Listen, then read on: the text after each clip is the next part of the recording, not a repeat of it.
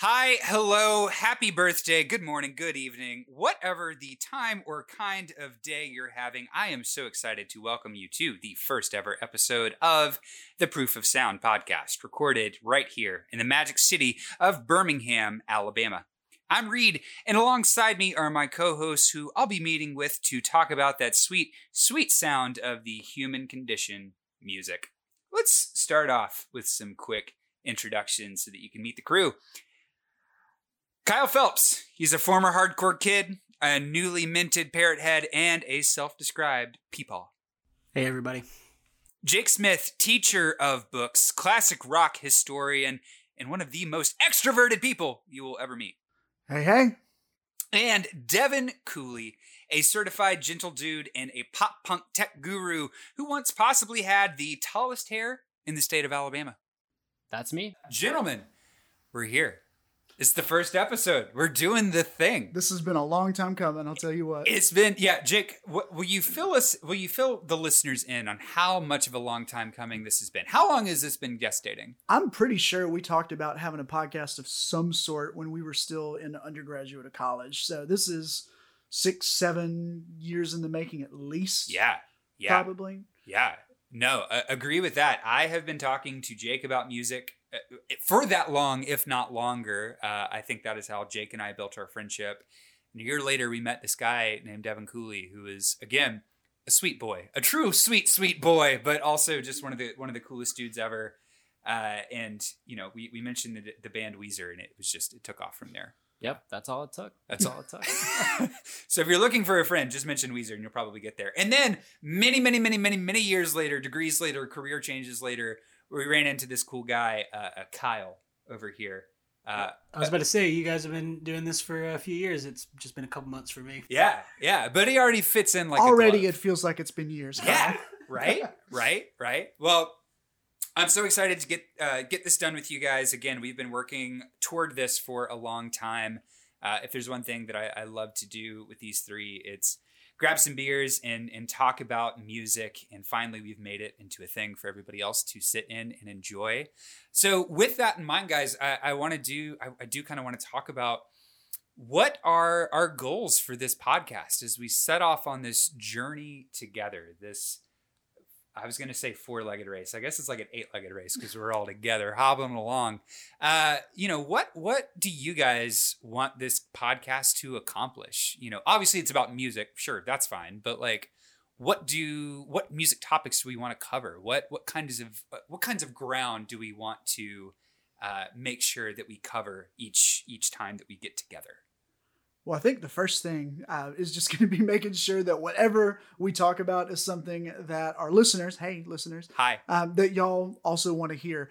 So with that in mind, always feel free to get in touch with us. We'll have an email available that you can get in touch with us with. If you ever want us to talk about anything, I want to hear what other people's thoughts are as well. So any ideas that y'all as the listeners have, that's first and foremost on my mind for sure. Yeah. And look, if you're in 2000, you can email us. But if you're in kind of the current age that we're in, you can comment on our different social media posts and channels. We're on Instagram, we're on Facebook, we're on Twitter. You can get in touch with us there. But respect what you're going for, Jake. Info in the descriptions. There you go.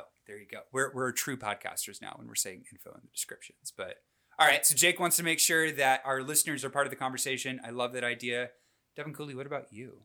So I think for me, a lot of what I want the podcast to be is new music, things that are new to the world in general that we're finding, things that are releasing week to week, month to month, that sort of thing. Yeah. Things that are also new to us. I know it's like, especially in my case, I'm finding new stuff all the time that isn't new to like any of the three of you at all. And so finding albums that are, classics to some people that, are just new finds for me. That's been really exciting from time to time. And, just uncovering things that we hadn't really thought about from time to time, or artists that we've decided to revisit that we haven't really listened to in years and years.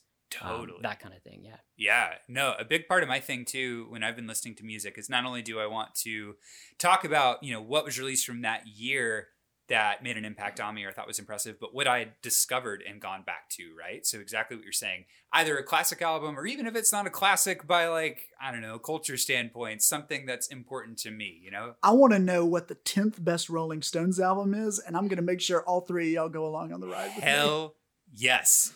And to our listeners, if you have an answer to that, please let Jake know. Please. I'm dying to know. Is it Voodoo Lounge? I feel like it's Voodoo Lounge. Kyle, what about you? What is your wish list for this podcast? I'm kind of on the same page as Devin. I think the way the world works now, there's so much new music coming out that we can kind of pigeonhole ourselves into listening to what we already know and are comfortable with, and stuff just blows by us without knowing. So just hearing new music from you guys, and then also anyone that emails us or sends in snail mail, just hearing music that I don't hear already would be great. We also have a Pony Express agent. We are going straight to look. I teach. Email's still my world. Hey, no shame. If you slack me about this podcast, I don't know how I will respond. Honestly, I'm 36 years old and I email my parents every morning. Do you really? That's a true story. What is the subject line? What I did the day before. What? No, not really. It's hey. That is amazing. I think for me, just a quick thing is that if there's one thing that I love more than listening to music, it's talking to people about music. That is my favorite way to connect with other human beings on this planet. I think it's cheesy as shit, but you know what? We're just going to go ahead and go there. I really think that sometimes when you are sharing why you love a particular song or artist or genre or a concert experience or whatever, experience you've had with a piece of music, it just reveals so much about you. And I don't know, it's just a really easy way to connect some dots with other people. That's what I've always done. It's what I've done with these three for sure in terms of building a friendship.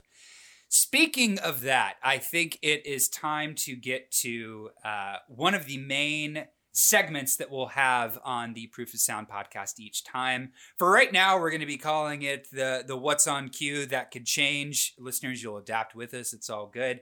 But in this segment, we're just going to be talking about the music that we have been listening to lately. And as we've already kind of laid out, this can be stuff that has been recently released that is hot and that we just decided to check out. But this could also be stuff that was released in, the past 5 years, the past 10 years, the 90s, the 80s, whenever, that we just happen to, put our ears on. This can be stuff that is brand new to us. This can be stuff that we've listened to for years and have new thoughts about. But we're just going to be kind of sharing roundtable, what has just been pumping through our headphones lately. Well, Reed, I think I'd love to hear you go first on this one. Okay. All right. So, guys, if there is one thing I have discovered about myself over the past couple years, it's that when April turns to May and things start to get a little warmer and a little sunnier, especially because we are recording this in Alabama, so really things just become unbearable. The way that I cope with that is I somehow always dive into much, much heavier music. I am not a heavy metal guy. Like, if you run into me in the street in like March and you're like, do you love heavy metal? I'm like, I'm like a heavy metal tourist. I kind of go in and I go out. That's not me 100% of the time. For whatever reason, during the summer, that's when I just always find myself drawn to that kind of music. A couple years ago, that was around the time that I decided to pop in Metallica's Ride the Lightning for the first time. Classic summer album. Yes! Ride the Lightning. Trapped Under Ice just really makes me feel that warmth of summer. It melts me away, right? Yeah, no, I was driving back from Orlando and popped that thing in and I was like, damn, this is the stuff. It's also when I've discovered The Sword. It's also when I discovered last summer how much I love the band Elder. And this summer, I feel like my heavy metal band, I saw Jake giving me the horns. Thank you, Jake. My heavy metal band for this summer has been Baroness. And if you're not familiar with Baroness, they started as a sludge metal band out of Savannah, Georgia, and have slowly over the years morphed into less of kind of this stalwart classic metal, as we would call them, and more of this weird psychedelic hard rock, I don't know, amalgamation almost. They're really hard to kind of pin down and describe now. Basically, their music isn't trying to just hit you with countless riff after countless riff. There is so much more vocal variety there. There's just so much crazy sonic texture that they throw in. And the reason that Baroness really came onto my radar this summer is I decided to start taking a delve back into my best of 2019 playlist. And when I did that, I discovered the song, or I rediscovered the song Borderlines, which was on their last album, 2019's Golden Grey. And so this particular song I listened to in 2019 and I loved it. But when Golden Grey came out, I just kind of bounced off of it. And I think part of the reason is that album is like 17 tracks long. It is a hefty listen. And not only is it lengthy, it's super dense. And what I mean by that is it just goes through several different moods and shifts. The band improvises parts of the whole album, and it can feel very kind of off kilter and off center, to the point where I think when I was trying to listen to it in 2019, I was like, man, I'm just not in the headspace for this. This sounds like something that I need to like sit down with and just really study. And I just wasn't in that headspace. And so I never really paid attention to it. But when I rediscovered Borderlines this summer, I was so enamored by that song. And it was like I hadn't listened to it in so long. I was like, God, I forgot how much I love this song. It is like 6 minutes long. It is just this long build that kind of moves between these just crazy gnashing riffs and this weird like drum and bass breakdown. But then kind of toward the end, it goes into this like life affirming, like, I don't know, you feel like you're like punching through the crust of the earth and you're coming on something, right?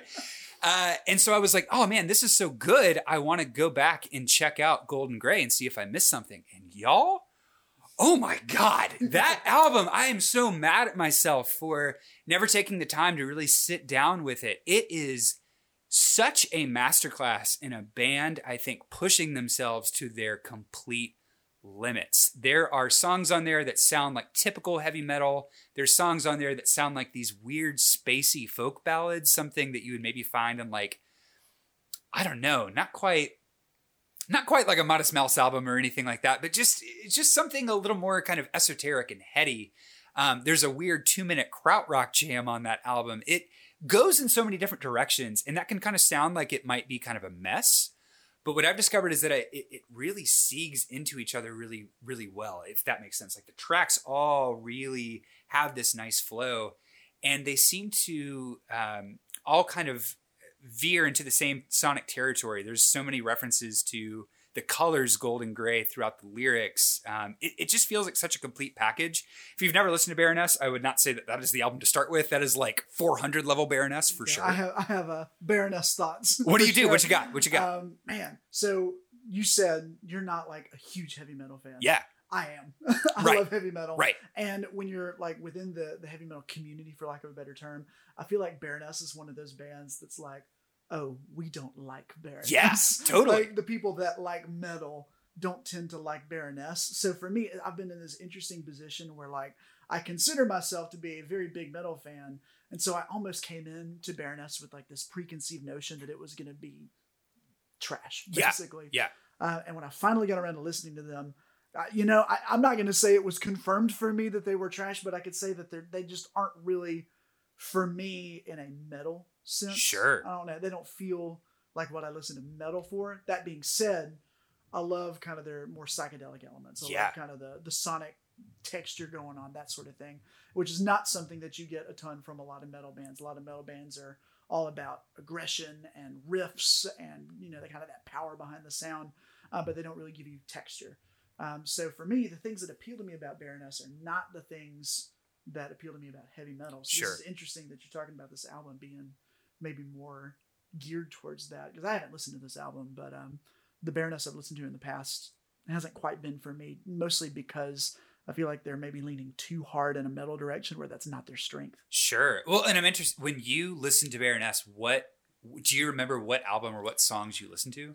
The most recent one I've listened to is is it Purple? Yeah. I listened to Purple just a few months ago, I think. And, it's not bad. I enjoy it while it's playing, but I just don't remember much of anything from it. Sure. But if they're going to lean farther into that more psychedelic kind of field, maybe that's something I need to check out.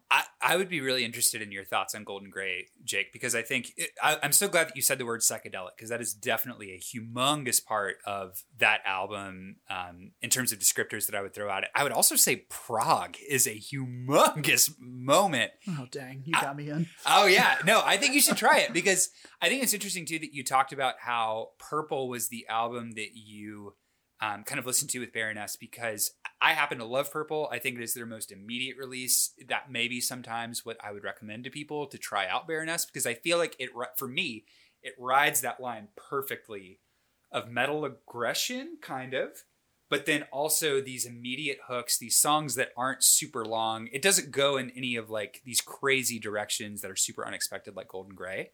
I think too with Baroness, that evolution from kind of a sludge metal album or sludge metal band to kind of more of that heavy psych, the album Red, super sludgy, like all together sludgy. That is just growled vocals. Like it is just bone crushing riff after bone crushing riff. Blue, which was the album after Red, became kind of more of this like anthemic, epic kind of metal. And then Yellow and Green, I feel like is the demarcation line that a lot of people kind of strike with Baroness, where they're like, no, they're no longer a metal band. They are out of this genre, screw them, whatever.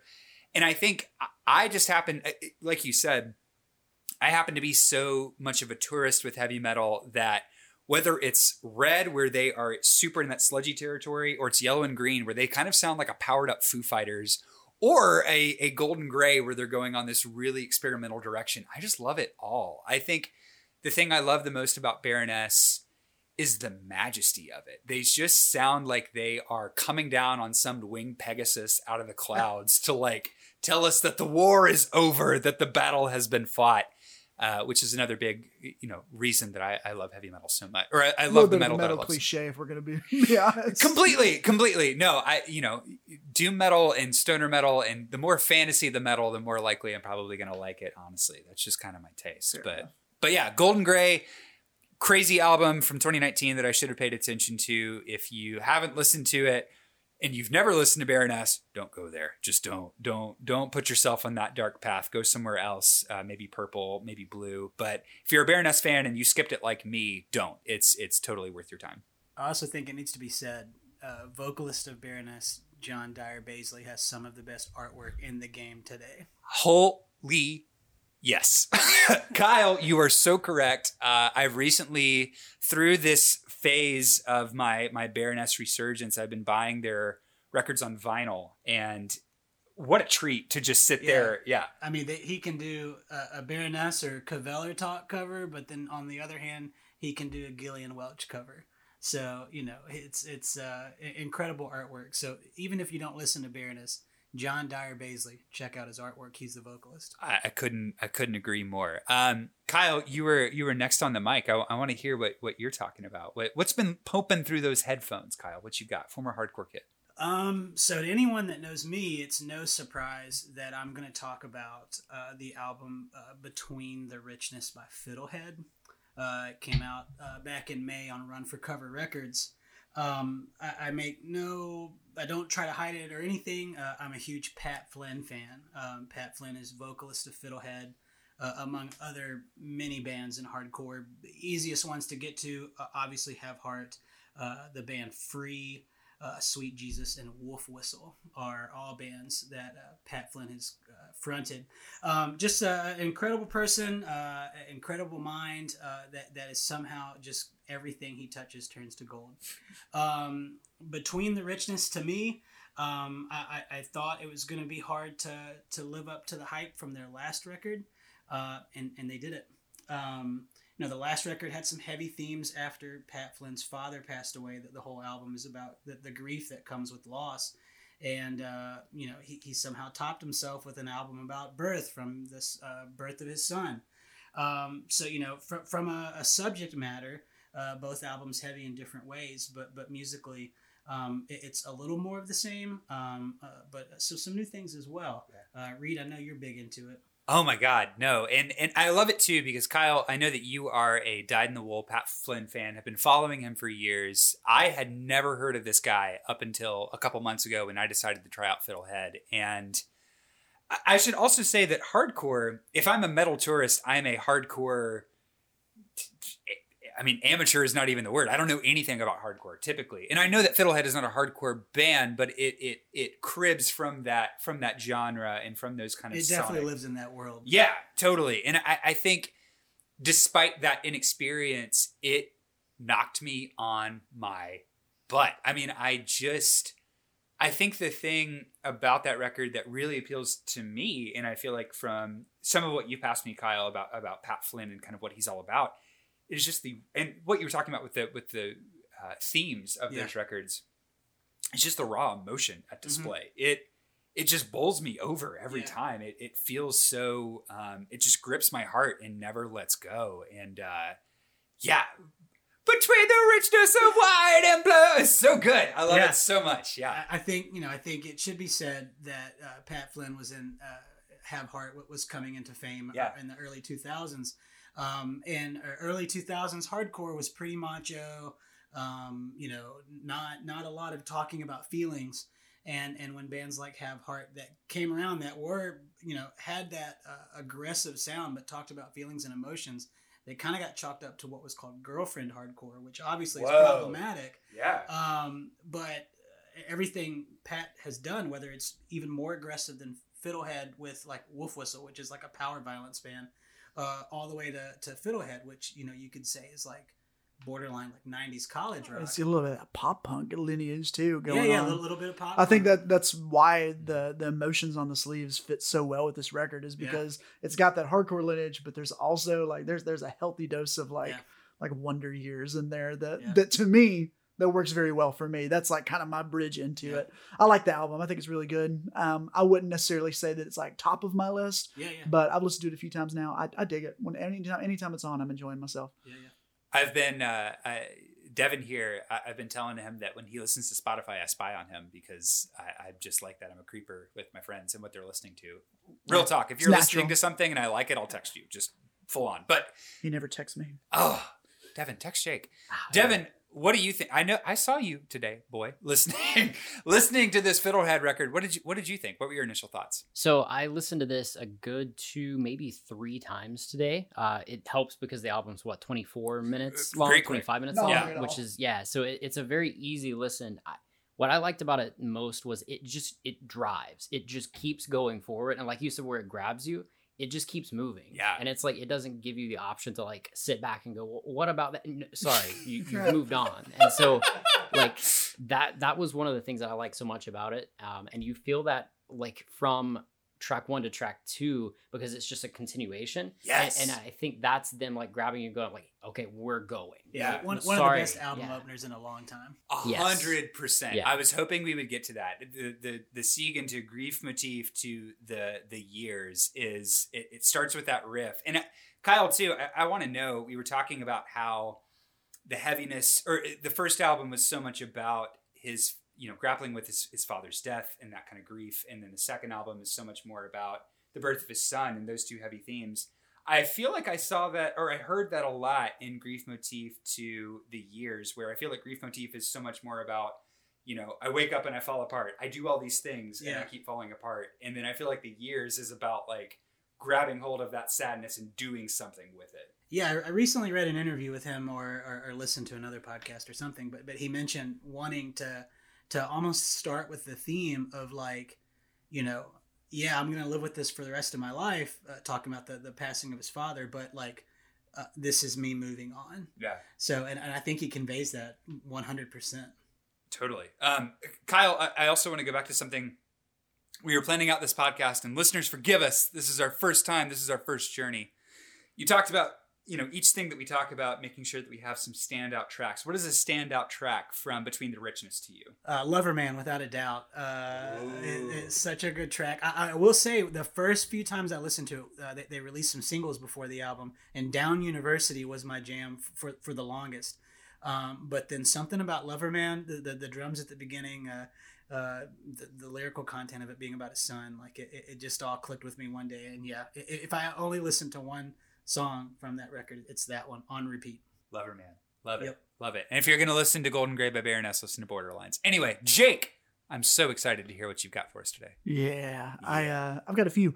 But I'll start with the one that I want to talk about the least, just so I can kind of keep the ball rolling a little bit. And that would be the new Lucy Dacus album, Home Video, which is, so I have kind of like made it my trade almost to just really enjoy that kind of genre of the sparse indie song with the guitar and the emotive lyrics, and that a very soulful type of singing. Last year we heard it with Phoebe Bridgers, one of Lucy Dacus's Boy Genius bandmates. For me, Home Video, it's her second full-length album. This is more of that great flavor of just soulful, powerful indie music. For me, it doesn't quite stand up to the highs of her first album, Historian. That album holds a very special place in my heart, especially that first track, Night Shift, where she just soars. For me, though, Home Video is another success for her. I think it's another good album. I think she is very good at painting a picture. And the title of both of these albums, Historian and Home Video, kind of, I think, alludes to what she does so well, which is painting that picture of her past and the events that shaped her. On Historian, it tended to be a little darker, like some of the subject matter of these songs. Whereas with Home Video, I think there are certainly dark moments. My favorite song on the album is probably the darkest song she's ever written. I'm going to go ahead and tell you that one is my standout track from this album. It's the song Thumbs, which it's probably the most sparse instrumentation on the album. Very little's going on musically, but what is going on is it's just this very soft guitar. And it's this song where, near as I can tell, it's about Lucy Dacus and a girl that she is either in a relationship with or is friends. I can't really tell the exact relationship, but this girl is enduring some kind of abuse, seemingly from a father figure. And it's Lucy Dacus basically saying, one of the lyrics is, I'll kill him if you want me to. Whoa. Like this devastating, very forward, dark song. It's my favorite on the album because it's just so direct. It's such a gut punch. There's a song called VBS as well that paints a very, for I'm sure several of us, a very relatable picture of what it's like. I think we can all relate to that here. To grow up in a vacation Bible school setting. And some of the comments, it's very funny at times, but then at the same time, what Lucy Dacus does so well, she hits you with that emotional core at the end. Like you find out, okay, you've been giving me the imagery and now here's the point. Yeah. Which I feel the whole way through. If I have a complaint with the album, her voice is such a powerful tool. She uses it so well in Historian and on the Boy Genius EP. She doesn't necessarily go to the highest of highs on this one. I would have maybe preferred for her to kind of stretch her wings a little bit more. But overall, I think it's a great album, worth checking out, especially if you like the first Lucy Dacus album. If you're a fan of Phoebe Bridgers' Punisher from last year, which fantastic album, my favorite album of 2020, then this album is also going to do you a whole lot of good. Lucy Dacus, Home Video, best track is Thumbs. Hot and Heavy's great. The single, VBS, fantastic. Just a great album. Yeah.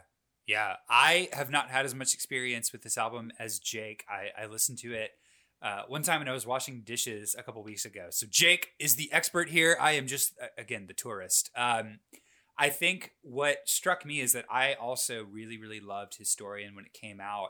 And this one, Lucy Dacus has always been a very, very powerful storyteller, but I feel like this is her most storyteller album, period. It just seems like each thing is such a recollection of her past. And I remember when I was washing dishes and I played it, I was like, oh, this is great. Hot and Heavy's great. And then it went immediately into what I found out was the last track of the song. And I was like, wow, what a track too. But I had it on shuffle. Yeah. I did. Yeah. I was like, wow, that's a whole nother topic. Albums we accidentally shuffled and liked them better that way. Completely.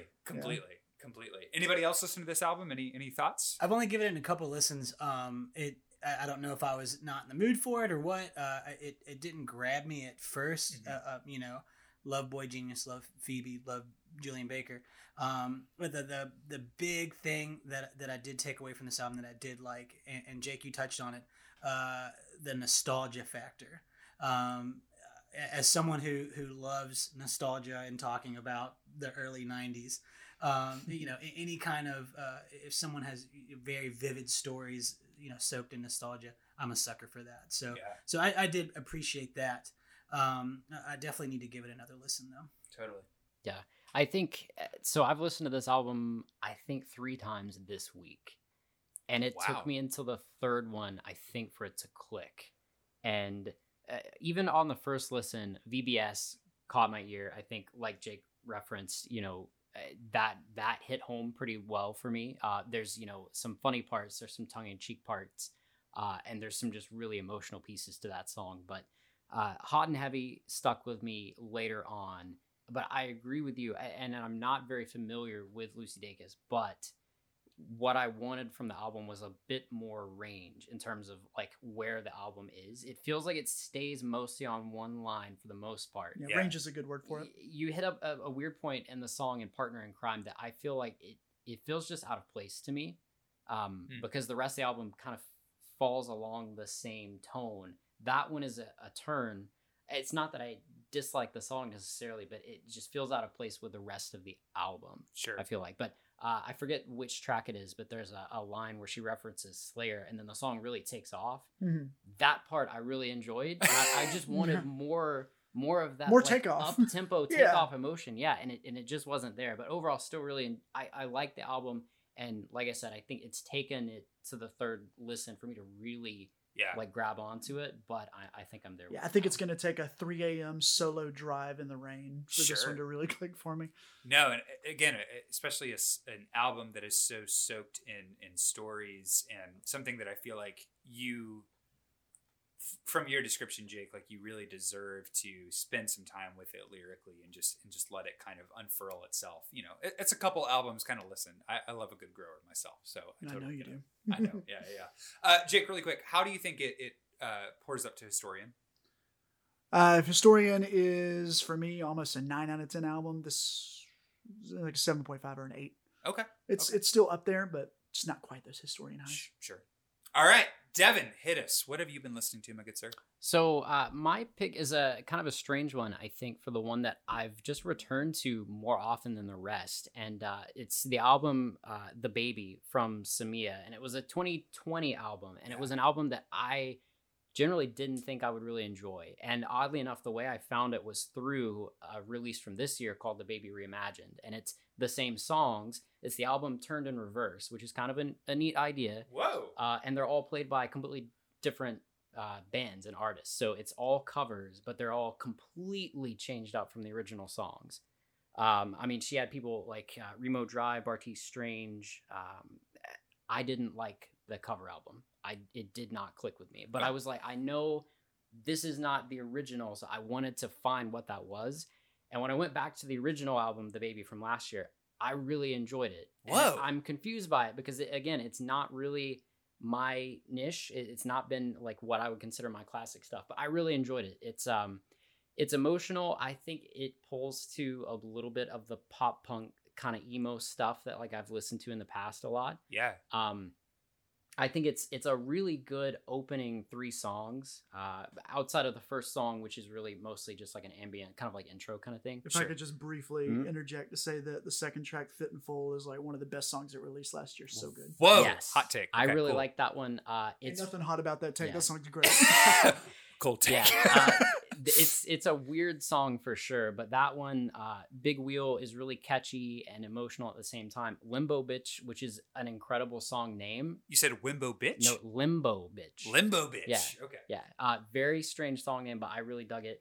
And then it gets to a weird point in the song Minnesota, where probably the middle of the album kind of like hits kind of like the same notes several times in a row. And then you get to that song, and it's an odd almost closer because it hit points that are almost like Ben Folds 5 in a good way. Like a lot of piano? Yeah. Okay. It felt like piano pop without the piano leading. It just felt like something that they would have done. But I enjoyed the album, and it's one of those that, like, oddly enough, I've returned to several times, and I don't really know why, but I've just really stuck with it. I haven't listened to this yet, and from Devin's description, it seems pretty wild. Yeah. Jake, you're a big fan of this So album. this is a great album. I don't necessarily want to oversell it, but have you listened to the Snail Mail before? Yes. Familiar with that, right? It's a similar vein. Okay. To that. Kind of that emotive, but kind of the sparkly guitar. I love a good sparkly guitar. I'm a big fan of that. I love it when the guitar jingles. And jangles? Jingles and jangles and tingles and tangles. It's a good album. I really like it. So it gets a hearty second recommendation from me. I love it. And so, Devin, I want to make sure that I understand the progression that you had with this thing. So you tried the album itself first, and it wasn't clicking. No. Okay, I tried the newest release. It was one of those that just came up because it had released really recently, and I think the review, because I saw it, I listened to it a little bit, and I was like, this isn't clicking, but there's such a wide range. I know that there's more to it. Yeah. So I read a review on that, and then from that went, I need to listen to the original to see like what it is I don't really feel from this album. And then I went back after I'd listened to the original album to the cover album again and was like, yeah, it's still not clicking. Yeah. But it just made me appreciate, I think, the original album even more. So yeah, it's one of those, like I put it back on today just to kind of get ready after I'd listened to it again the other day. And it just, I really like it. And again, not exactly what I thought I would have stuck with, but yeah, it's been one that I've listened to in the car a couple of times this week, as well as here at home. Yeah. Love it. Standout track? I think for me, it was Big Wheel. Fit and Full was really fun. I didn't really want to go with that one because it's the real opener, I think, to that album, more than Pool, but really enjoyed it. It's got a lot of emotion to it, but it's also funny at the same time. There's a lot of like funny, like sort of like kid-like nostalgia lyrics at times, but also like referencing your own emotions and your own shortcomings at the same time. So I really enjoyed it. Love it. Love it. No, love that, again, something that was released last year that you are now discovering. Again, we talked about it, so much music, so much to keep track of. It's nice to kind of go back and be like, what did I miss last year that I should pay attention to? I'll make this next one quick that I have. And that is the band Civic. They are an Australian punk band from Australia. They are on the Flightless label, which is the same label if you're familiar with King Gizzard and the Lizard Wizard. That is their home label as well. They released an album in March called Future Forecast. And what I have to say about this album, it is one of the best straight ahead, full throttle punk albums I've heard this year. We've heard so much great post-punk from the UK, whether that is from Dry Cleaning, Shame, Squid, Black Midi, all great. And all great, I think, because they kind of take that punk formula and find a way to make kind of a left turn on it, right? Take it in some unexpected places. I think with Future Forecast, you're not going to go into some weird, long, drony bit. You're not going to have these crazy like jazz time signatures. Instead, what you're going to get is two guitarists who know how to be guitarists. One is just holding down that rhythm, getting the riffs hot and heavy and fresh. And then you have someone who is just gliding up and down that guitar neck, just blazing some incendiary solos. It is some driving, incredible, just throat throttling music. I've been listening to it so much this week. Lyrically, kind of your typical punk stuff of just, taking some shots at society as a whole, or taking some shots at like, yourself and kind of what that is. But I feel like lyrically, the point here is not the songwriting. It is just the full band performance and how hard they go. In the car before we started recording this, weirdly enough, we were listening to it and someone was like, this kind of sounds like the Hold Steady. And I hadn't thought of it before, but I kind of feel it in the vocalist a little bit. So if you like the Hold Steady, give it a shot. If you like punk, give it a shot. If you're like, I like my post-punk, but I don't love in all the weird like left turns that it's going, also give it a shot. I think it's really, really great. Mr. Kyle. Yeah. I'll be quick as well. I've got another one by a band from DC called Origami Angel. Its album is Gami Gang. Without a doubt, the most fun release I've listened to this year. It is, as far as genres, man, it is a mashup. Okay. You've got some math rock. It's two guys, so you've got a guitar player who does vocals and drums. That's it. And it somehow sounds so full. But you've got some noodly math rock. You've got some straight up emo that Devin, you'll appreciate. The singer can at 1 minute sound like he's a pop punk emo, almost Reliant K-esque, and then go to this math rock breakdown. It's just incredible. Some of the best song titles I've come across in a while, like Neutrogena Spectre. But that song is a great example. I say listen to that one because it's this sweet pop punk song that at the last part of it just goes into this heavy hardcore breakdown. Weirdest thing, but yeah, incredible album, Origami Angel, on Counterintuitive Records with Birmingham's own Insignificant Other. Oh, crazy! I didn't know that. I didn't know that. I briefly listened to this album today. I picked a song from it when I saw that you were going to talk about it, Kyle, and I would have never guessed that this was two people. That's insane. Yeah, it's wild. Yeah. I love music. Yeah. So say we all, right? Mr. Jake, what do you have for us? Yeah, next one I want to talk about.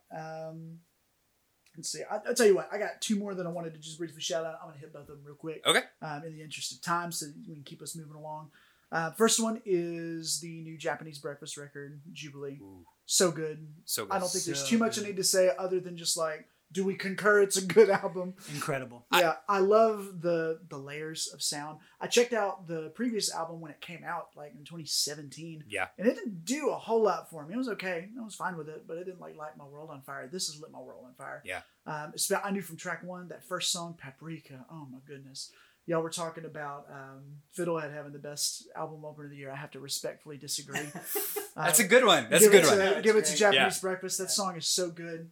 The layers, what she's doing with her voice, that smooth slide up in the chorus. I don't want to try to imitate it because I don't want people to stop listening to the podcast. But you know what I'm talking about. When she first lifts up into that chorus and it just soars and Yeah. kind of that martial drum beat behind it. It's just such a unique beat that you don't hear nearly enough. Yeah. Especially in like kind of pop sounding music. And the album continues to be good. Second track, Be Sweet, is fantastic. Yeah. Third track, Kokomo, Indiana, I love. It just continues to be great song after song after song.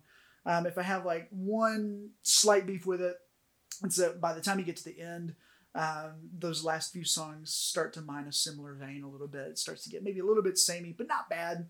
And if you were to take any song individually outside of the context of listening straight through, I'm going to love every single one of them. It's just in sequence, it can be maybe a little bit too much of the same thing. Not bad though.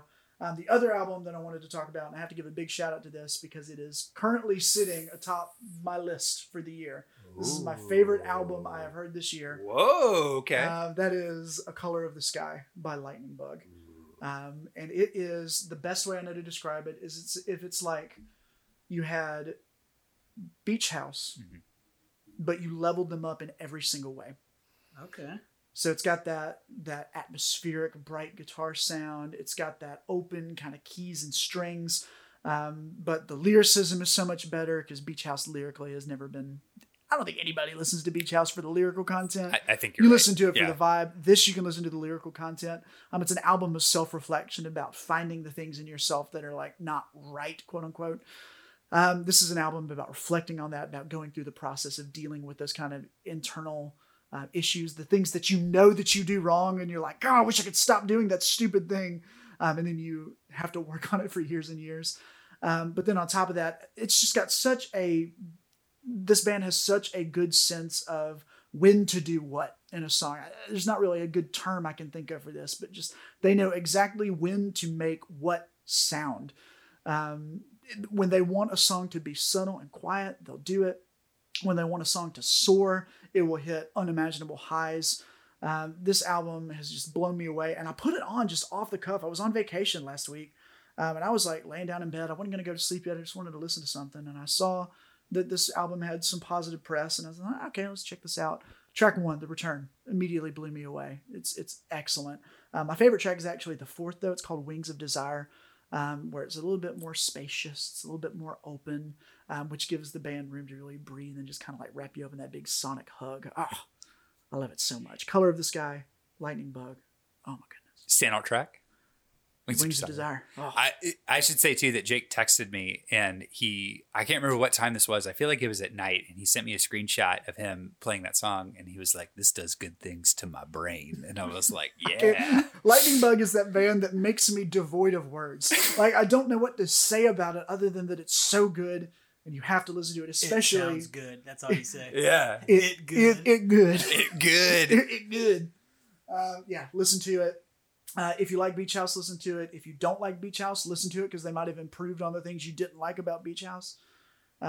It's just, whew. I would add not only to the Beach House recommendation, but Jake's text. Jake has texted me about this band actually a couple times, and I've listened to it now. I don't think I'm quite at the same state of bliss that Jake is with it. I don't think it's a bad album. I think I just need to give it more time.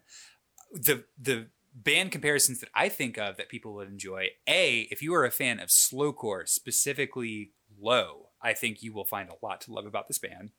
And if you love the super spacey, very minimal Yo La Tengo. Oh, yeah. Good comparison. It's for you. Yeah. Mr. Devin. D Cool, as we call you. All right. I think I'm going to follow Jake here. I have two bands that I'm not super familiar with, but I gave each of their newest albums a listen or a few listens this week. And I think I have pretty different reviews on both of these. Whoa. So Madhu Mokhtar, the first album of theirs that I've listened to, A Freak Victim, I was hooked from the first track. Really enjoyed it. Loved it. This was a recommendation from Jake and Reed. I think they're going to be a lot more familiar with them than I am, but absolutely loved it. If I can interrupt you for half a second. Familiar with him. Yes. Yeah, just yes. one name. Really enjoyed it. Was hooked from the first track, like I said. It was, I think I gave it a first listen on Monday on the way to work, and it was one of those albums where I was glad that the drive took a little longer than usual so that I got through the entire album all in one go. Yeah. Really just enjoyed it. It's just such a good sound in general. Like it's not just one thing that that is done on the album, but there's just such a good sound when it comes to just like the chorus of voices at times alongside just not fair levels of talent. Such fiery guitar playing, right? Yes. It's crazy. Yeah. Yes. But I think the track that stuck with me most on this one was Talyat. I really just enjoyed the whole thing, but there's parts of that song that kind of feel cyclical at times with the way some of the riffs work. I really enjoy the album. The other album that I have listened to a couple of times. Here it comes. I've talked to Reed about it once or twice. Ultra Pop from The Armed. Ooh. So I'm not a hardcore guy. That is not my musical vibe at all. And I'm frustrated with this album because I want to like this album a lot. I really know do. that feeling. There's a lot to this album that like I keep returning to going, I actually really enjoy this, and this is not at all my vibe. This is not at all the kind of stuff that I've stuck with from time to time. But I think I texted Reed, it's like they made an album that I really enjoyed, and then they want you to listen to it on a speaker that doesn't work. And there's so many extra effects and distortions and it is just compressed to levels hell. of interference on top of levels Yeah. that make it difficult to listen to, and that's the frustrating part to me, is that I want to actually like this album a lot, but I can't because of the way they did it. And that was what they wanted to do. So more power to them. But yeah, what do you guys think? Jake's got the hot takes. Yeah, come on. God, I what you love got? this album, man. So I think I get the production. Yeah. Not ideal, right? I think I've just been so in the weeds with like 80s black metal that like production no longer bothers me. At this point, I could listen to it playing like in a tin can from another tin can 50 feet away. Yeah. And I could probably enjoy an album. So for me, the production is not a barrier, but I get it. It's obtuse. It is muddy. It's something. I just really like it. Oh man, it's so adventurous. It's like nothing I've ever heard before.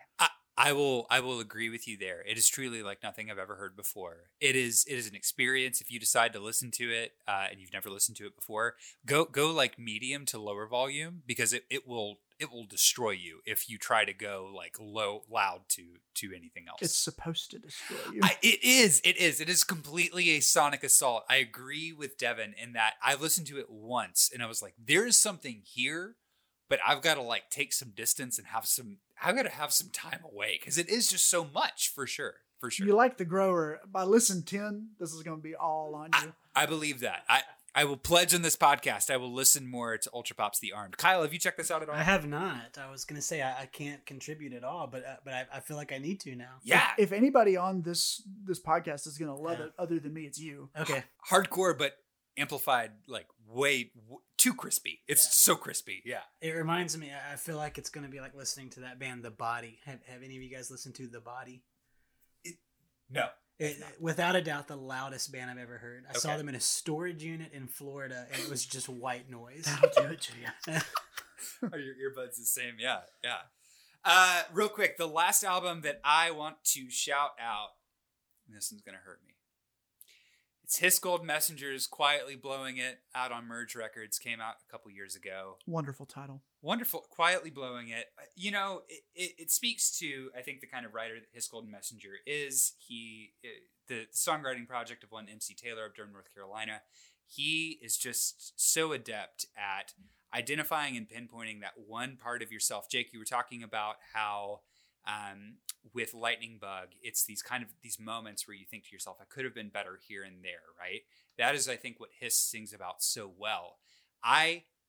First off, let me go ahead and say this at the top. I love Hiss Gold Messenger. I have a Hiss Gold Messenger tattoo on my arm, and it is because I identify so much with his lyrics, both from the way that I identify with his lyrics, but I also, I think, there's a special place in my heart for the music that blends all of these elements of Southern rock, country, gospel, these things that I've never really identified with as someone from the South, that have kind of put them in a new light for me where I really appreciate them. But I think also the thing about Hiss that I love so much is that he sings so much about trying to be a better person. And he sings about overcoming, depressive episodes here and there and being really down on yourself and finding ways out of that. And that is what has always drawn me to his music. I have good things to say about just about everything in his discography. This one is hard for me to love. And I have listened to it now about 5 or 6 times. I pre-ordered it on vinyl, so I own it. So just because I figured album to album to album, he's just hit so much for me. I think the reason that I can't get with this one is because Hiss draws his attention less away from himself, and it's less of an internal examination. It's less of this kind of like intimate portrayal into who MC Taylor is as a person. And he tries to do that really tricky thing where he tries to tackle societal ills, specifically, I think, what we've been dealing with in 2020. And he just doesn't do it in a way that I feel like really speaks to anything. It kind of starts to sound like empty sloganeering for me. There's a song called it's the first song on Quietly Blowing It, called Way Back in the Way Back, where he puts out the lyric, down with the system, up with the mountains. And that kind of sounds cool for a second, and then you think about it for a little while, and you're like, what? Oh no, I immediately hated that. Did you? Okay, yeah. I just, it's that where I feel like song after song, I just hear these kind of like platitudes where he's talking about income inequality, systematic oppression, hope in a hopeless world, all important topics. I'm not trying to say that like no one should think about those, but the ideas that he presents, I guess I'm just kind of like, yeah, I already knew that, man. You're not really saying that in a poetic way. Kyle, what you got? I can see that you're ready. You're primed. Yeah, I was gonna say I too am a huge Hiss fan. But I agree with you 100%. The album's, first off, I thought it was a bit of a bore. Yeah. I also think he released all of the better songs as singles. But at this point, I feel like this album, and again, I love the guy. Love the band. I feel like they're like an SNL sketch version of themselves. Whoa. It's like a parody at this point. Yeah. Hiss by numbers, if you will. Wow. I didn't think I was going to come in. I thought I was going to come in and be like, all right, I got this hot take on Hiss, this guy that I love. But Kyle's coming in here with straight fire. I respect it. It's got to be said, like, if you had told me that first episode of the podcast, I was going to hear Reed Strength talk down a Hiss Gold Messenger album, I wouldn't have believed it. If you said I was going to come in and talk down a Hiss Gold Messenger album, I would have been like, which one? Yeah. And how long? But yeah, not for me. I listened to the first track and I was already out. I was like, ugh. Like Sanctuary, incredible song, but like it came out like 6 months ago. Yeah. Like it's, I'm over it. And, it's the whole thing, like, Reed, you and I talked about it earlier today. It's a great album. You wake up on a Saturday morning and you're just waking up, making some coffee or whatever. It's a great album for that. But the substance just isn't there. Completely. No. Yeah. If you close your ears entirely to the lyrics, I think the music is beautiful. 100%. I think it is beautiful. It is gorgeous. It is fun to kind of fall into, but you're not going to find much more else than that. Yeah. Standout track for me, other than Sanctuary, which I know has been a great song for Hiss. Congratulations to him. I feel like I've seen it on a lot of Americana radio stations. Is Glory Strum's The Loneliness of the Long Distance Runner. That is the song for me that really hits. It also sings a lot, again, about trying to be a better person. It's more of that internal introspection, which I appreciate. But yeah, Quietly Blowing It, wanted to love it so bad, was primed to love it. It's just not hitting for me. It's the first Hiss album that didn't hit for me. Kyle, close us out. What you got? Yeah, I've got one more. Again, I'll keep it short. Charlie Martin. He's half of the band Howdy, spelled Hovvdy, like the Witch movie. I'm not a fan of it. Yeah, Charlie Martin's incredible. He's from Texas. If you've listened to Howdy at all, they've released 3 of my favorite albums from the last 3 years. They released Heavy Lifter last year, 2019, incredible album. Cranberry in 2018, and then Taster in 2017. Probably the band in the last 5 years that I've fallen the most in love with. It's like you were saying earlier, Jake, very stripped down instrumentally, but it's just something about it. It just feels like it's always been there. It's incredible. This particular album is called Imaginary People because he basically created a town and created all the citizens of the town, and in each track is the name of someone else in the town, with the standout track being Madison, a childhood best friend. It's kind of like the book that some of us had to read in school called the Spoon River Anthology. It makes me think about that with an entire town created just for this album. Wow. Yeah. But for real, check it out. It's usually when I sit down to work in the morning, 8:30 in the morning, it's a quiet morning, I throw this album on. It's incredible. I will definitely have to check that out. That sounds fascinating. Sounds like we've got 2 good storyteller albums between Lucy Dacus and it's Charlie Martin. Mm-hmm. Okay. Imaginary People. Love it. All right, so we have discussed some of the music that we have been playing lately. Again, new stuff, old stuff. New stuff that's old to us, old stuff that doesn't make any sense. Anyway, I am now proud to present the title track of our first episode of the Proof of Sound podcast. So for our listeners who, all of you are new, the title track is where we will kind of focus on one main discussion topic for the episode. This could be an album review. This could be a artist deep discography dive. This could be a guest interview. This could just be a random topic that we have thought about as music listeners that we want to talk about. But this week, given that this is the first episode of the Proof of Sound podcast, I thought it'd be interesting to explore our musical origins, our musical ground zeros, if you will. And let me explain what I mean by that a little bit. I mean the point in which the 4 of us were listening to an album, a song, an artist, had a moment with music that brought it from, just something that soundtracks a Super Bowl ad or something that you play in the car to just kind of pass the time, to something that I think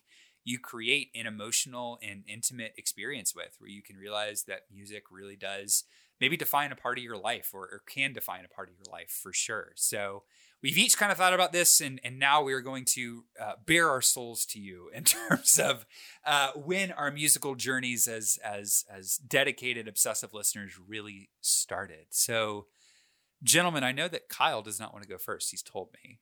But what about you two? I'm a shy boy. He's a shy boy. It's okay. Of course I have to jump Former in, right? hardcore kid. Jake. The musical origin story, like what a topic for like the first episode, right? Every music podcast needs its musical origin story. Yeah. This is ours. Okay. Planting the seed. Yeah, we're planting a seed. I don't know what that means, but we're doing it. So for me, I think when you think about a musical origin story, obviously, like I could go in and I could recount like all the music that I listened to at like age 5, 6, 7 that I enjoyed. But unless you're wanting to hear like me recount tales of like NSYNC and the Backstreet Boys, and you're probably not going to enjoy that conversation too much. But where I start with music is in the 5th grade. Okay. I think where my origin is. And I'd be interested to know too, like where y'all first began, if like 5th grade was unusually late for me, or if I was early, or if that's about normal.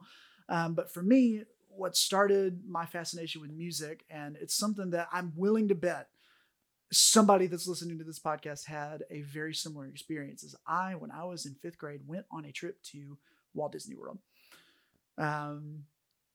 And on that trip, we went to 2 of the different Disney parks. First was the Magic Kingdom, awesome park. The second one we went to, though, was at the time called Disney MGM Studios. Now it's called Disney Hollywood Studios. But they have a ride there called the Rock and Roller Coaster. And this roller coaster very prominently and notoriously features a very dated version of the band Aerosmith. And I'm coming into this ride as a fifth grader. Obviously, I've just started to hit the height limit for roller coasters and haven't gone much past it since.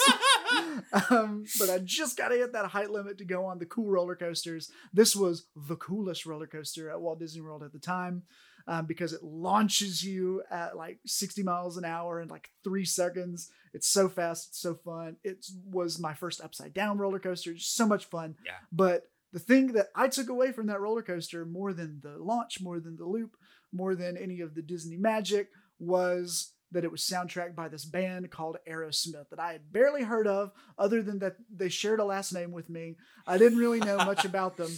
So I loved it. I don't even remember what song was playing on the roller coaster. Like if I dig deep, I feel like it was maybe Sweet Emotion, but I might just be remembering subsequent rides on that roller coaster. But when we got back home, from Disney World, I kept talking about Aerosmith. And, I'd listened to, my mom had a copy of the Beach Boys' greatest hits that we listened to sometimes. I'd been given a copy of the Beatles 1 and was kind of familiar with a few of the early Beatles singles. I didn't venture into like the Strawberry Fields Forever section. I was more sticking around the Can't Buy Me Love, Hard Day's Night section. So I'd had a little bit of music education, but when we got home from that trip, all I could talk about was this band Aerosmith. I had to get more of them. And so my mom went out and she bought me a little independent group, little independent group called Aerosmith. And my mom went out and she bought me 2 CDs because I wouldn't shut up. She was like, I got to make them be quiet. I got to make them like listen to this band instead of talking about them. The first one she bought me was Aerosmith's Greatest Hits, which came out in the early 80s. So it's not like a complete picture. It's more their 70s output. And in retrospect, not the best collection of Aerosmith there's ever been. They cut out parts of songs. They miss a few key tracks. But the most important thing about that record is it had songs like Walk This Way, Same Old Song and Dance, Last Child, Back in the Saddle. So big Aerosmith hits there. But the one that I listened to even more than the greatest hits was their most recent album. And I told you I was going to talk about this on this podcast, was their blues cover album, Honkin' on Bobo. A frontrunner for worst album title of all time. I was going to say gotta be one of the best, but because it's so bad. Yeah. They know. It's winking at you. It's horrendous. I don't know what it means to honk. I don't know what a bobo is, but that was the name of the album, and it was 12 songs. 11 of them were blues covers. One of them was a poor attempt at a blues original from the band, but I ate that album up. And I still maintain that it is heavily underrated. One of the best albums they put out. Definitely the best thing they put out in since their late 80s output, at least, if not the 70s. It is just pure, raw, bluesy rock and roll. And for me, the reason why I bring this album up is that it established for me kind of this pattern of just really appreciating the origin stories of music and the history of music.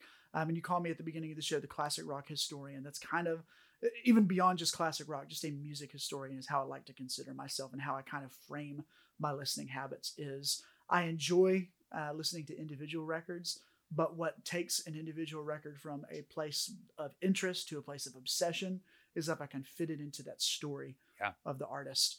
And I started with Aerosmith. Not only was I putting it in context with their catalog, but they were telling me their history on that record. They were showing me the songs that they listened to that brought them to make their original records. So they cover Bo Diddley's Roadrunner. They cover Big Joe Williams' Baby Please Don't Go.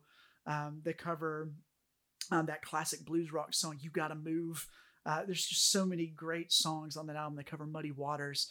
And I was hearing their history and learning about these blues musicians through this album, and then also learning about this band Aerosmith. And I was already starting to see from the get-go, here are the through lines. Here's how one artist connects to the next. Here's how one artist's records inspire other records down the road. And then I would listen to Aerosmith Greatest Hits, and I would hear something like Same Old Song and Dance with that bluesy bar riff. And it made sense. I hear Same Old Song and Dance. I hear them listening to Big Joe Williams and saying, ooh, I like that. I want to do that, but in my way. Yeah. And so as I continued to develop my music taste, when I got into the 6th grade, 1 year later, is when I really exploded. Because I loved Aerosmith so much and I loved the Beatles so much. My mom was like, all right, I'm going to go out and buy you 9, 10, 11 CDs. I got U2.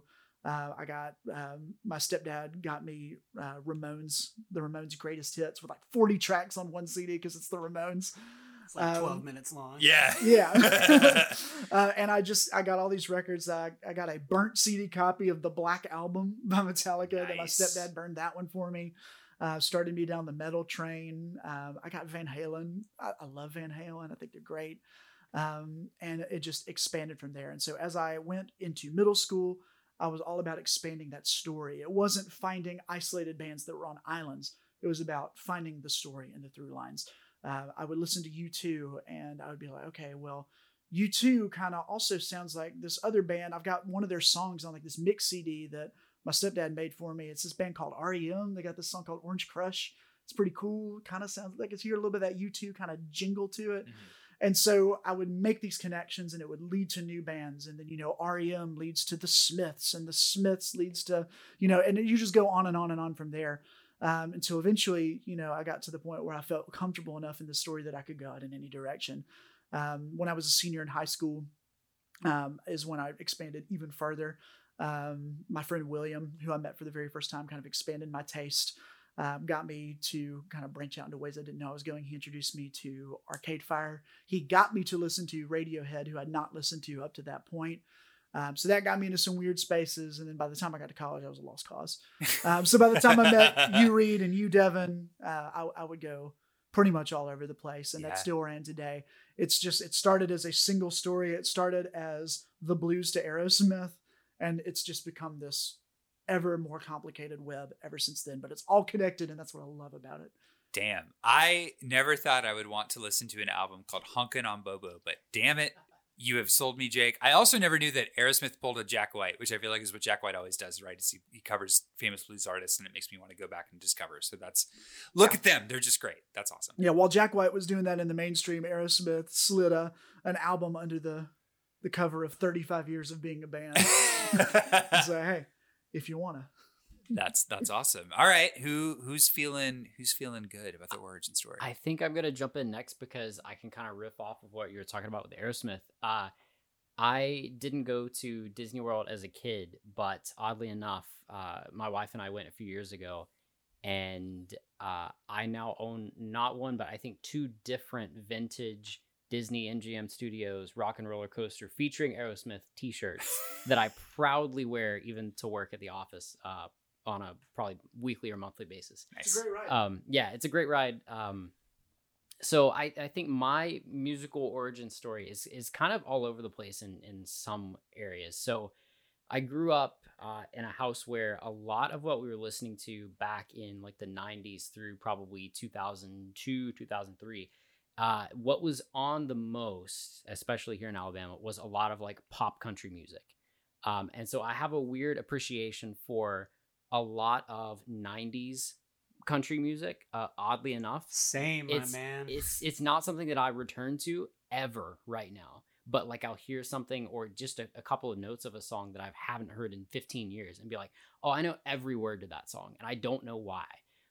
So I think it started with that. And I think we've already talked about how like pop punk was like my jam for a while. I think it stems from the catchiness of some of the things that, are in that like 90s country at times, whether it's like, Shania Twain or like Brooks and Dunn of all things, even some Garth Brooks at the time.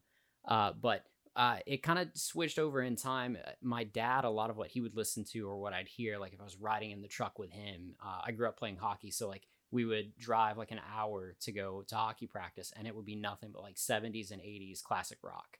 And so he was a big like Def Leppard fan and he's a big Styx fan. And so like I have a really odd appreciation for Styx. Just a lot of things that like I haven't heard in a long time, but like that was his jam. He loved Styx. And so like I'm familiar with a lot of their stuff. So kind of all over the place there. But I think that catchiness like drove me towards pop punk, specifically some like Christian crossover bands at the time. And so that was sort of my gateway into music in general, was some of those like Christian crossover groups. Like your I think top 2, at least for me at the time, were like Relient K and Switchfoot. Like they get you because like they're not overly Christian. They can be played on the radio at the same time. And so like they have a kind of a wide crowd that listens to them, a wide audience there. So, you know, I grew up definitely through like middle school and like high school. It was a lot of that kind of stuff. That drove me a little bit more towards like, you know, mainstream pop punk at times, a little bit of emo, not like overly towards the emo side of things, but definitely staying in that vein. And then later on, once I got to college, I definitely owe a lot of the branching out of music towards Reed and Jake here. They introduced me to a little known band called Weezer. And and there's a lot of baggage there with Weezer. There's more bad than good, I would definitely argue. But the 90s rock scene was something that I have completely missed. Like I missed it by a mile. And so like I have this weird thing now where I have this great appreciation for bands that are all sort of riffing off of 90s rock music, but I don't like the originals. And so it's this weird thing that I've had to notice, being like, you know, oh, hey, I like this new album by somebody. And like my wife, Hannah, will look at me and be like, well, that sounds a lot like this band back then. And I'll be like, yeah, I don't like them though. Like, and it's very strange, but like, it's this odd thing where I missed the 90s and like some of the early 2000s entirely. But I like a lot of the things based off of them. So like they paved the way, but like those haven't clicked with me yet. But definitely like when they introduced me to Weezer, I had already heard a bit of like Green Day, and Reed and I share a really big love of Green Day. So and Reed might get into that a little bit later, but you know, Green Day fit with the pop punk side of things definitely that I'd already been into, and so we were able to click over that as well. And then from them, that branched out into things like Neutral Milk Hotel, who I think you guys went to see them here in Birmingham. We did. Right before I got on that train. Yeah, that's an irreplaceable thing that I'll never be able to get back to. You'll never ride that singing song. That's it. But yeah, so like from that, it's been this like really fun branch out to things that are totally like not in my wheelhouse of what I thought I would be listening to like as a high schooler. Yeah. Now, you know, just a wide range of different things. Like Courtney Barnett was an artist that I clicked with a few years ago. And she actually dropped a single this week that I enjoyed as well. But just all over the place in terms of like where I started and then where I'm at now, and still picking up new things. Like there's just so many artists that like I've heard like Reed and Jake reference like, you know, 50 times already that I'm like, yeah, I've just not listened to them yet. Like I'll get around to it. Yeah. Like you referenced His Golden Messenger earlier. That's one that I have not jumped into yet. And I had heard similar things about the newest album, and I went, I know that's not what I need to start with, so I just have not jumped in yet. Oh, yeah. There's just so many different things that like I'm excited to jump into, both for the podcast, but for myself. Yeah. So yeah, that's it for me. It's hard sometimes, like feeling like you have to play musical catch up. And I feel like everybody hits that point at some point. Like when I was a senior in high school and my friend William moved to town, he's significantly older than me. Those of you that are listening to the podcast. But it felt like such a head start. It's like, God, he was there when the Bends came out, and now I have to listen to all the Radiohead albums. And it's just, it sucks feeling like you have to play catch up sometimes. Yeah. Because you feel, at least in my position, I feel like I'm having to rush through all these albums just to catch up. When in actuality, I think it's more fun and more natural just to feel where you gravitate towards and just dig in there. Totally. And who cares if you have blind spots? Like, we're all pieces of Swiss cheese with little holes all up in us.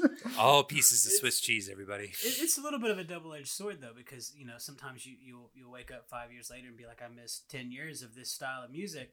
And it sucks because, like you said, you got to play catch-up. But then also you realize, oh, I have, like, 100 albums that I can listen to now that I've never listened to before. And Spotify is a great evil sometimes. Yeah, you know? Just throw it on a playlist and put it on shuffle, and you're good to go. Yeah.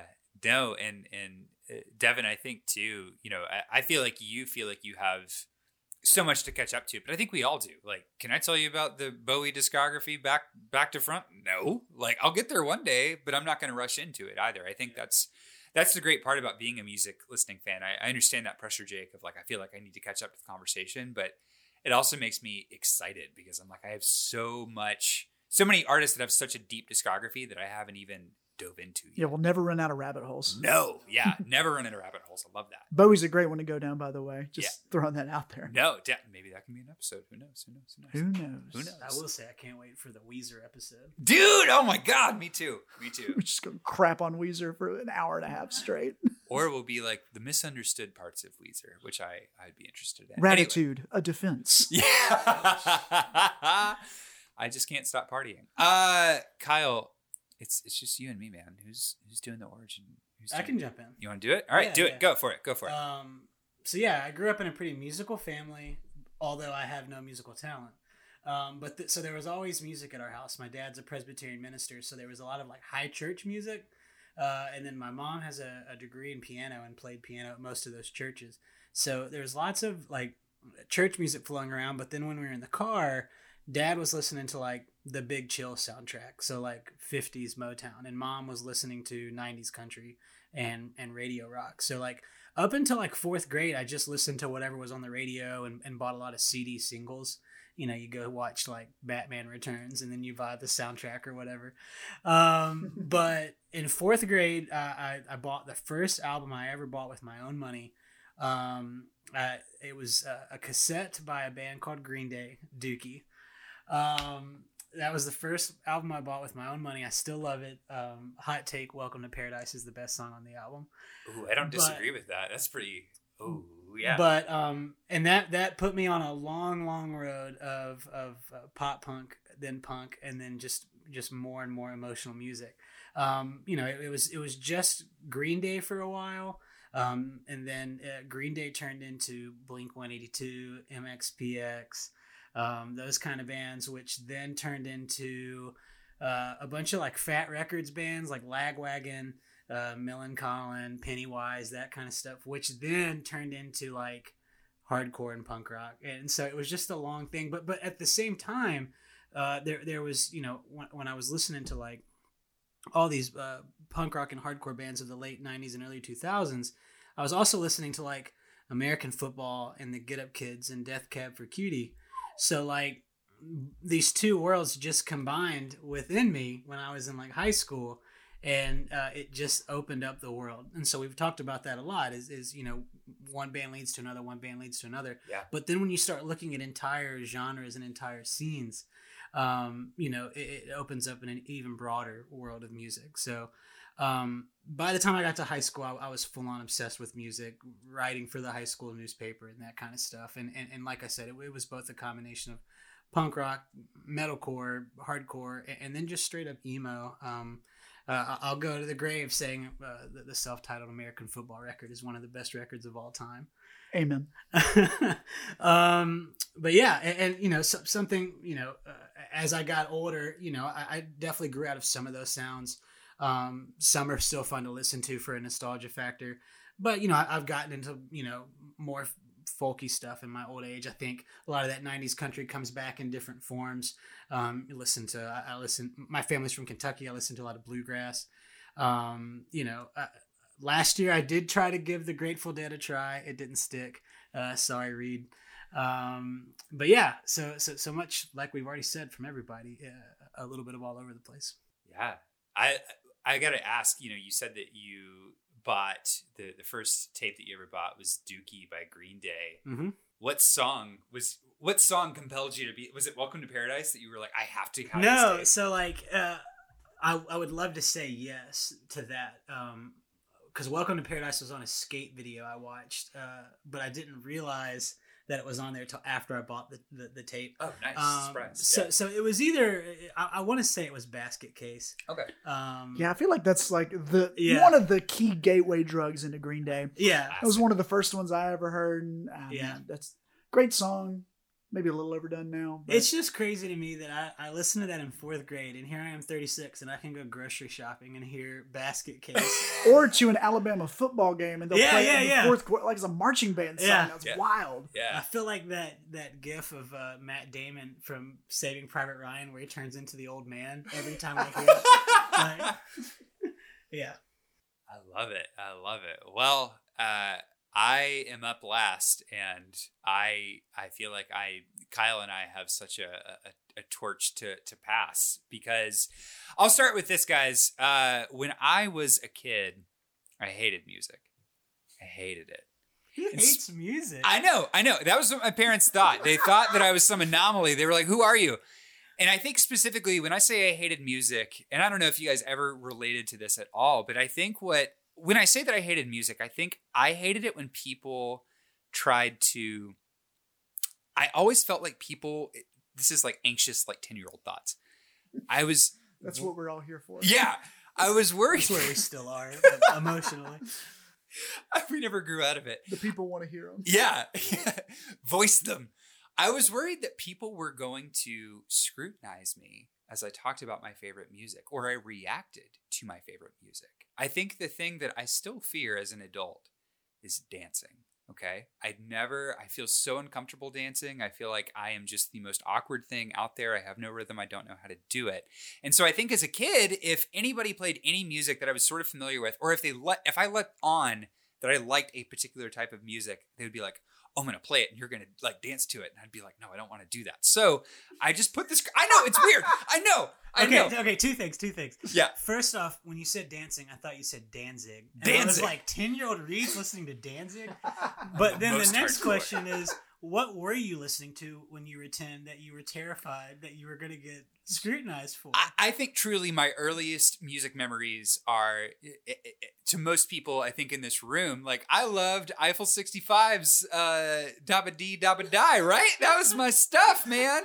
I don't think I consciously listened to that song until I was like 20. Yeah.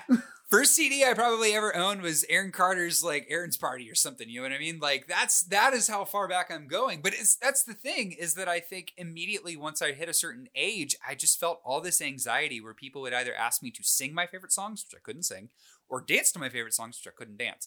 I think these were irrational thoughts, but that's how I felt. And so I just completely like banned music from my life, and it drove my parents crazy. And I remember my mom is a humongous music lover. My mom has played a tremendous influence on my musical taste going forward, and she would play music all the time in the house, and I would like shut my door and put pillows underneath the like crack of the door so that I couldn't hear the music. Like I was just such a weirdo with it. And so in around 2005, 2006, I was in 6th grade. So Jake, you were talking about like, when did this start to happen? 6th grade for me, I was 12, I guess. And again, I had established at this point, I hate music. I'm not about music. Don't play it near me. I get weird about it, right? And so one day I'm riding around the car with my mom in Mobile, Alabama, where I grew up. We're listening to 92.1 The Zoo, which is the alternative rock radio station for Mobile. And a little song called "Wake Me When September Ends" by Green Day plays. And I want to go on the record too that right now I hate power ballads. If you ask me how do I feel about power ballads as a genre of song, I hate them. Yes. That is very dismissive of a time-honored genre, but we'll talk about that on another episode. That's the defense of the power ballad. Anyway, "Wake Me When September Ends" came on. We're riding around the car. And it's like a 5-minute song, and it starts with that quiet acoustic intro and then ramps up, and it just sounds like fireworks all going off, right? Did you look out the window like you were in the music video? Dude, you know I did. I was having 12-year-old boy thoughts. And I remember, kind of looking at my mom, and I was like, again, hated music. I'd established this. I was like, I kind of like that song. And she was like, what? And I was like, I don't know. I just thought that song was kind of good. And she was like, wait, you like that song? And I was like, I mean, don't make it. Yeah, I like that song. Like 12-year-old boy, just like, don't look at me. I'm trying to express myself, but don't look at me. Then she said, dance to it. Dance to it, boy. And shot the ground with revolvers. Like Yosemite Sam. That's my Alabama mama. So anyway, my mom took this small interaction. Like I said the thing of like, I like it. And then that was it. She took this small interaction, made a mental note of it. We'll say 4 months later, it was Christmas. All of a sudden, in my stocking, I pull out Green Day's American Idiot, the full album on CD, and I pull out a t-shirt with a hand grenade on it. It's the American Idiot t-shirt. And that is my mom being like, you are a fan.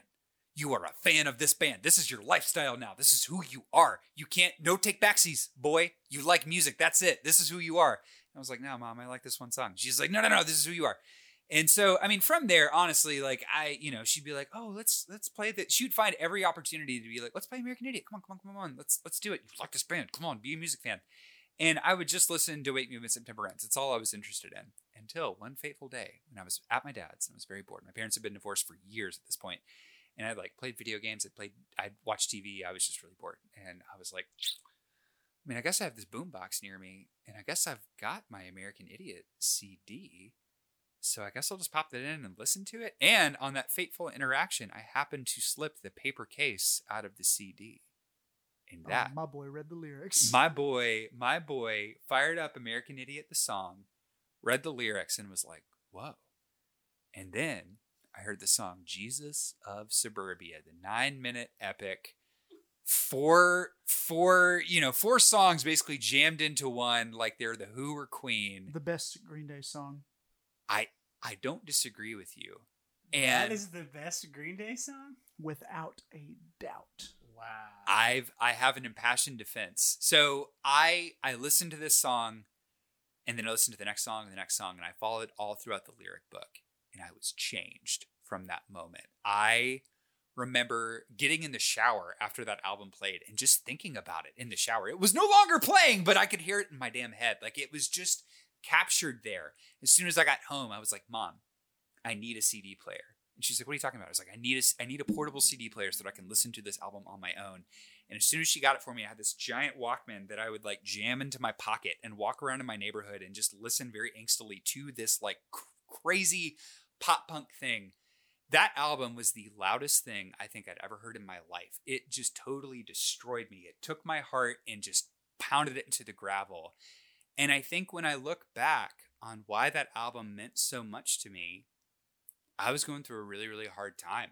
My mom was married to this really asshole stepdad guy who there was some abuse going on. There was just some really nasty stuff. And it was just this really weird situation where I think in some moments I would hear him be like, I love you. And then in some moments I would hear him like trying to hurt my mom. And I was just so confused by it. And it felt like this era and this moment where my childhood was kind of gone. You know what I mean? Where it was just like something has been lost. And it sounds corny as hell, but a lyric like "I'm the son of rage and love" made so much sense to me. And I feel weird about that because I think for a lot of angsty kids at that time, a lot of angsty kids now, you know, you hear that lyric who maybe have gone through less of what I've gone through, more of what I've gone through, and they connect to it. But for me, it was like rocket fuel to all these emotions that I just had inside of me. And I swear to God, I listened to that album for a year after I kind of popped it into that initial boombox player. I know those lyrics by heart now. I know that Green Day's American Idiot is a cringy listen for a lot of people, but it was the moment for me that everything changed when I realized that an album could just, you know, bring out these emotions in you and bring out these feelings in you that maybe you weren't prepared to deal with, but like are voicing in a way. And from there too, really quick to wrap it up, I think not only did I find so much in American Idiot that I valued, but I was so floored by it that I was like, who made this? How did they do this? And it led me down this rabbit hole of watching every Green Day music video I could, watching every interview I could, reading every album review that I could, reading every feature I could. Because I was like, how did they do this? Like, how do you create this thing out of thin air that means so much to me? And that's a practice that I still continue to this day. It's something that I did with every other band since Green Day, where I'm like, once I get into an album, I want to know, kind of like Jake, like I want to know the story of it. How did this happen? Like, there's this thing that means so much to me, and I have to kind of track it down to its source to understand it better. So, yeah, Green Day's American Idiot. Again, I know a lot of people have a complicated relationship with it. For me, it will always be the one. I think like two things. First off, I'm insanely jealous that when you guys were in like grade school, and you found something that you liked, you could just get on the internet and find more about it. Totally. I didn't have that option. You know, we didn't have the internet in 1994. But the other thing is, I do love, out of the four of us, how important Green Day is. Of all bands, that Green Day is the one that ties us together. It is actually kind of a weird nexus in my life where not only has it brought me to you guys, it was also, I was telling Kyle on the way, it was sort of what connected me and my fiance together right now. So Billy Joe, Mike, and Trey, if you guys listen to this, we love you, boys. We love you. You're good boys. Especially you, Mike. You keep doing your thing. Yeah, you keep dirting, boy. Well, guys, I think this has been the first episode of the Proof of Sound podcast. And what a first episode it's been. Right? Well Right. done, y'all. Yeah. Well done.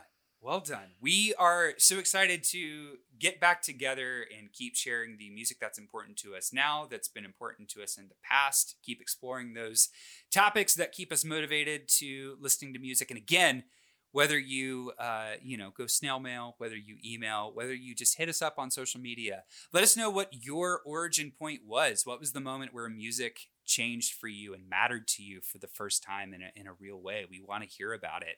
And if there's anything that you feel like we should check out based on the musical recommendations that we made today, please let us know. And otherwise, I don't know, boys. What do you want to say to close it out? Nothing else to say. Yeah. Goodbye. Good luck. We love you. Good night. Thanks for listening.